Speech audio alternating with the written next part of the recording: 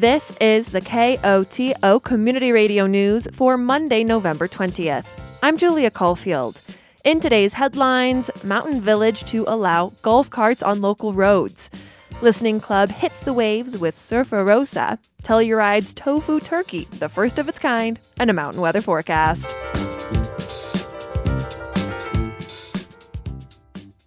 But first, Norwood lost a member of its community over the weekend. Jennifer Davis was found unresponsive by her husband in their home on Sunday morning.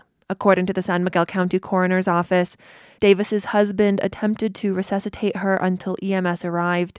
Despite best efforts, she was pronounced dead at the scene. She was 38 years old. Crippen Funeral Home will attend to services. The cause and manner of death are under investigation. Davis is survived by her brother, Tom, and 2 young nieces, her son, Alec, and her husband, Toby.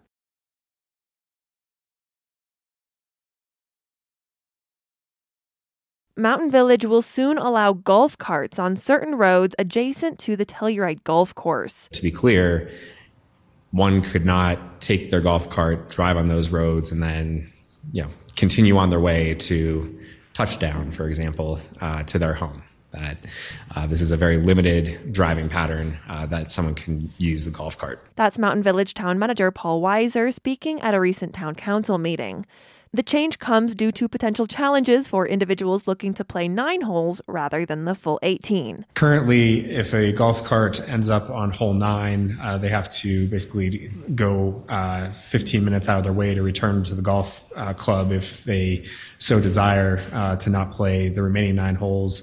This ordinance would clarify that a golf cart could end up on Double Eagle Drive, turn onto Russell, and up back of the clubhouse in a more efficient manner. Mountain Village Town Council member Scott Pearson notes allowing golf carts on the road would revert back to what golfers are used to. It's something that used to be done informally and was standard practice, and then I guess it came to the attention of the golf club that it's actually not allowed to drive golf clubs on public roads. And so then they program the golf cart so that if you try to do it, the golf cart just stops. And that's when everybody realized, okay, I guess we can't do that anymore. When it comes to the rules of the road, Weiser says the carts would drive on the road itself. There's probably not enough space to create dedicated lanes up there, but I think the hope is that with appropriate signage, we can ensure everybody's safety. And staff will work with Telsky to put, some placard up on the golf cart that says, you got to abide by the road safety rules, stop at stop signs, be sober, all that good stuff. Mountain Village Mayor Marty Prohaska suggests seeing how it works for a season, noting it's not Mountain Village that will be running the carts. Just to be clear, this is our allowing it, but that private company still must allow it as well. Mountain Village Town Council voted to adopt a resolution allowing golf carts on the portion of road.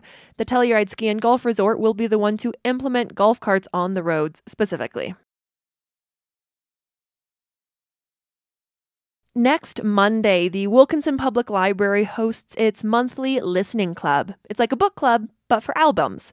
Chip Schilling will lead the November club with his work of choice, the Pixies' 1988 album, Surfer Rosa. KOTO News spoke with Schilling about his selection.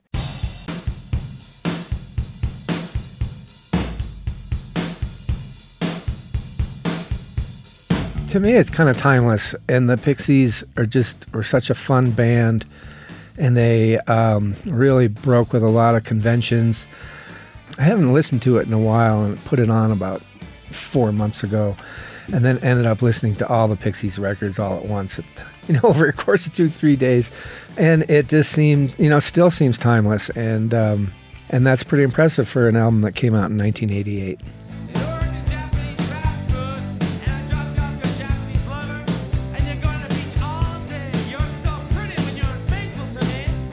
When I first heard the record, I walked into the record store, and I was already, because I was always into graphic design, and I really liked what designer Von Oliver was doing, and he did the design for the Pixies records. Your bones got a little machine. sometimes you pick up a record because of the album cover and it's super disappointing. And you're like, dang, I just wasted all this money because of, an image or whatever. But I did at that time. I bought it on a whim. First listening, I was like, wow, this is different. This is unique. And then you ask yourself, do I love this or do I hate this? I'm like, I'm not sure. And I listened to it, again and again. And I could tell that there was just something really different and unique about it that was that kept me coming back to it. But it wasn't really until their next record, Doolittle, that I was like, oh yeah, the Pixies are something. And I'm really glad I got that record. And I listened, as each of their albums came out, you kind of go back and you listen to that, the first one in a whole new light. Your bones got a little machine. Stop. I mean, nobody else really sounds like the Pixies. I mean, they influenced a whole lot of bands, but they all did their own things with some of the dynamics that the Pixies did.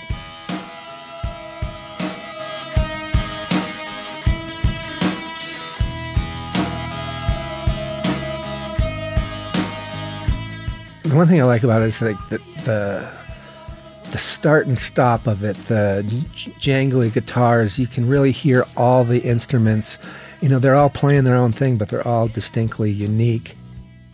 It also was the band that Kim Deal first started in, which, I hate to say it, but I'm going to say it. It's a big deal. And this I know, his teeth as white as snow.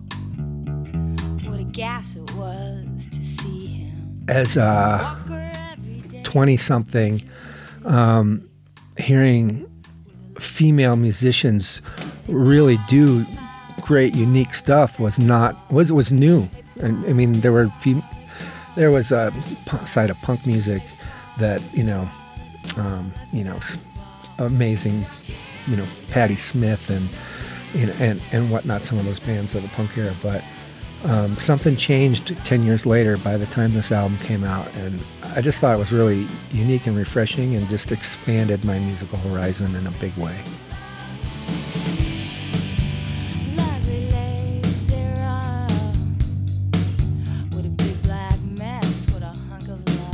It's one of those records, too, where the lyrics it sounds like they're saying something really important, but it's not saying anything at all. And I always found that kind of fascinating, that just, if you pick up on a song like Gigantic or Bone Machine, and it sounds like there's just this really amazing thing they're saying, and then when you look at the lyrics on paper, you're just like, what?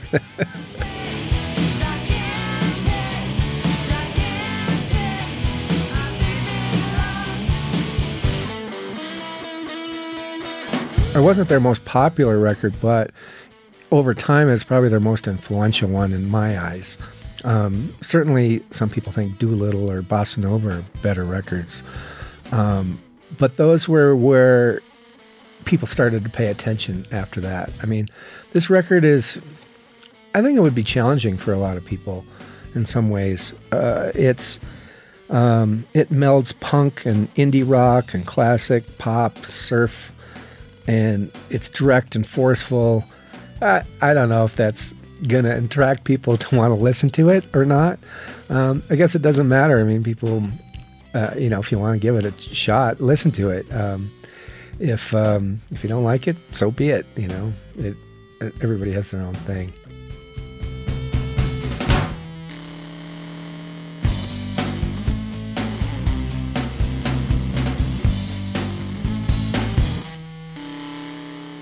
Chip Schilling will lead the November Listening Club on Surfer Rosa on Monday, November 27th at 6 p.m. at the Telluride Music Company. More information is available at TellurideLibrary.org.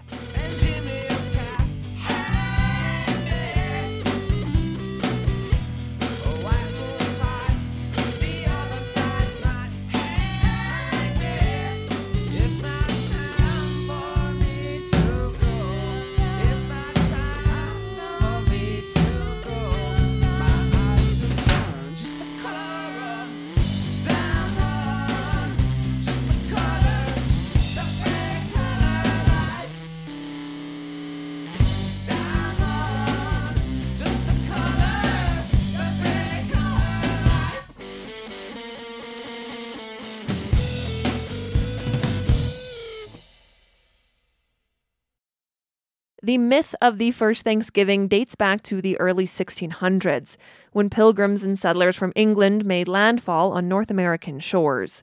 The details and retelling of the story have evolved over time, but Telluride has its own place in Thanksgiving history, dating back to the 1970s and involving the first ever tofu turkey. KOTO's Gavin McGough looked into this quirk of culinary culture and has this report.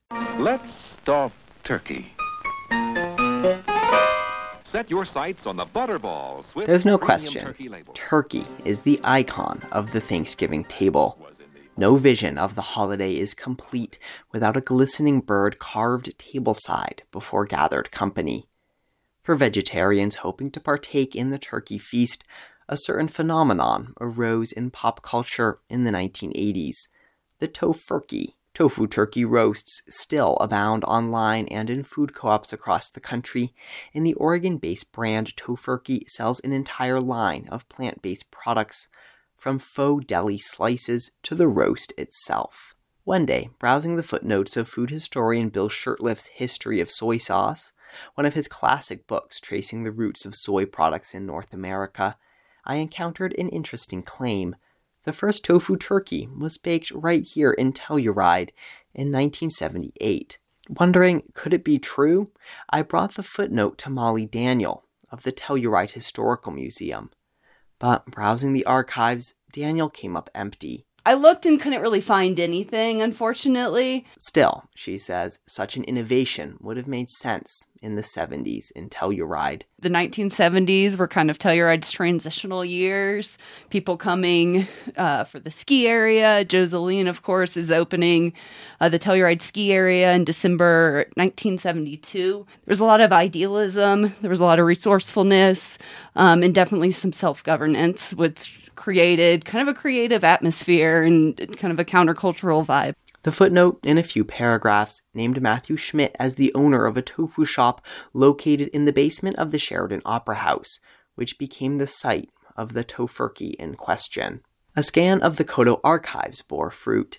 In a newscast from July 1978, reporter Rita Robinson was on the scene to cover the shop's apparent expansion.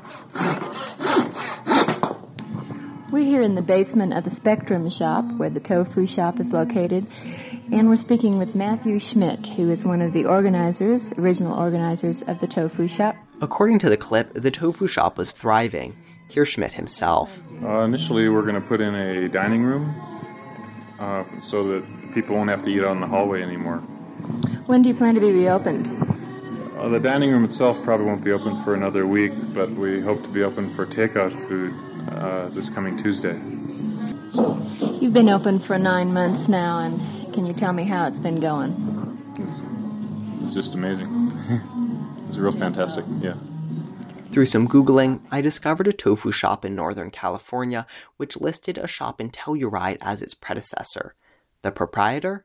Matthew Schmidt. I called the number on the website. Lo and behold, was greeted by a familiar voice. Yeah, my name is Matthew Schmidt, and I lived in Telluride from probably 74 to 79. In 77 sometime, my friend Tim Mecke was making tofu, and he taught me how to make tofu. I really took a liking to it.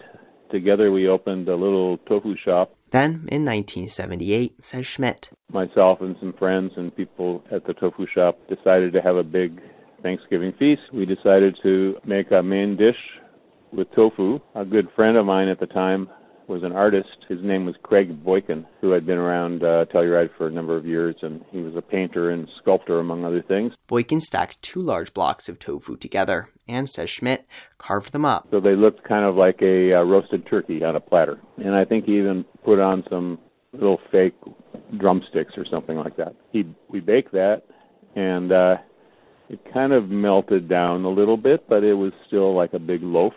And we had a great feast. By 1980, Schmidt had moved on from Telluride for Northern California, but he stayed in the tofu business and for years made tofurkey dinners to sell to customers for their vegetarian feasts.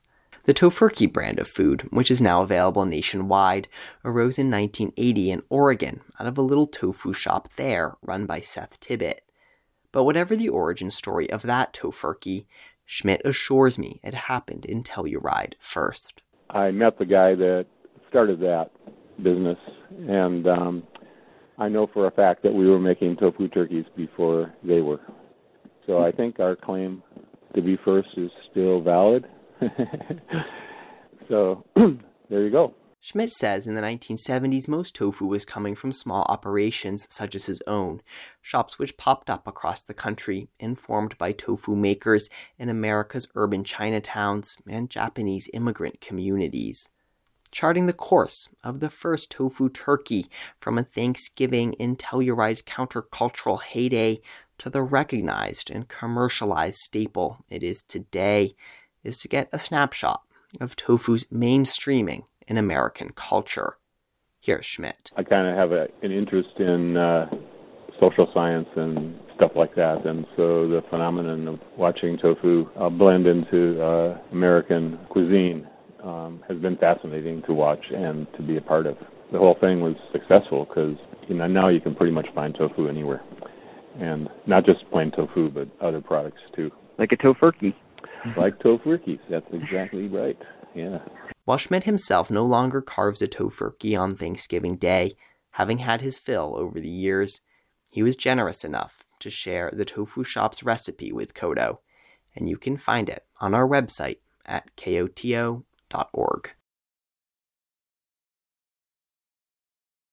The Colorado Department of Transportation will be conducting erosion control along Highway 145 outside of Norwood this week. The work will take place 2 miles east of Norwood on Norwood Hill. Operations will take place on Tuesday, November 21st and Wednesday, November 22nd between 8 a.m. and 5 p.m. Drivers should expect 10 to 15-minute delays and one-lane alternating traffic. You've heard about Black Friday, Small Business Saturday, Cyber Monday, Giving Tuesday. What about Fresh Air Friday? This Friday, November 24th, Colorado Parks and Wildlife is inviting the community to celebrate the outdoors with free entry into all Colorado state parks. CPW says the goal is to encourage friends and families to create new outdoor memories and live life outside. Adding a Fresh Air Friday celebration can be as big or small an adventure as you choose. CPW does remind visitors that with Friday being a state holiday, some park visitor centers may not be open or fully staffed. An activist group in Phoenix is trying to raise awareness about the displacement of Native American people taken to fraudulent sober homes in Arizona. As Chris Clemens reports for KSJD, they held a walk last week to spread the word. Earlier this year, Arizona Governor Katie Hobbs announced a crackdown on fraudulent treatment facilities. She said dozens of them had defrauded the state Medicaid agency's American Indian Health Program out of hundreds of millions of dollars. These fake sober homes have sent recruiters across the West to target vulnerable Native people. Advocates like Reva Stewart say they're seeing more unhoused people in Phoenix who need help returning to their tribal communities. Stewart says a Native activist in her group recently lost a friend to an overdose in what she suspects was a fraudulent group home. No one's speaking up about it. So she's just as angry as, she should be, because these facilities just took another life. Almost 1 year after the first news stories on these sober homes broke, Stewart says they're still finding ways to operate. For KSJD, I'm Chris Clements. The National Weather Service forecast for the western San Juans calls for partly cloudy skies tonight with a low around 20 degrees. Tuesday should be sunny during the day and mostly clear at night. The high is in the mid-40s with a low around 25 degrees. Wednesday should be mostly sunny with a high near 45 degrees. Wednesday night, expect partly cloudy skies with a low in the mid-20s. This has been the news for Monday, November 20th. Thanks for listening. If you have a story idea or a news tip, call the news team at 970-728-3206. KOTO News will be off on Wednesday, Thursday, and Friday for the Thanksgiving weekend. We will be back with our newscast on Monday, November 27th. And now, a personal commentary. Hi, I'm Sia. And I'm Ev. We're here to tell you about the annual San Miguel County Turkey Trot on Thanksgiving morning, Thursday, November 23rd. This free 5K fun run and walk is a holiday tradition for your whole family. Costumes are encouraged and dogs on a leash are welcome. The event is held down in Ilium Valley at the intersection of Ilium Road and Sunshine Mesa Road. Racers can check in between 9 o'clock and 9:25 a.m. to get a race bib. A volunteer will check you in near the entrance to the parking area in front of the Old Ilium Church Camp. The race will start at 9:45 a.m. Registration is online. You can pre-register at bit.ly/SMC Turkey Trot 23. The registration deadline is Wednesday, November 22nd by 2 o'clock p.m. Prizes will be awarded to the fastest female, fastest male, fastest child under 12, and best costume. Questions? Please call the Parks and Open Space Department at 970-729-1829 or check out the Turkey Trot information on the county website. Thanks, and we look forward to seeing you on Thanksgiving morning. Opinions broadcast over KOTO are those of the speakers. You're also invited to express your views after the news or on Access each weekday at around 4 p.m. If you would like to comment, please contact a staff person here at KOTO. We encourage you to speak out on important public issues.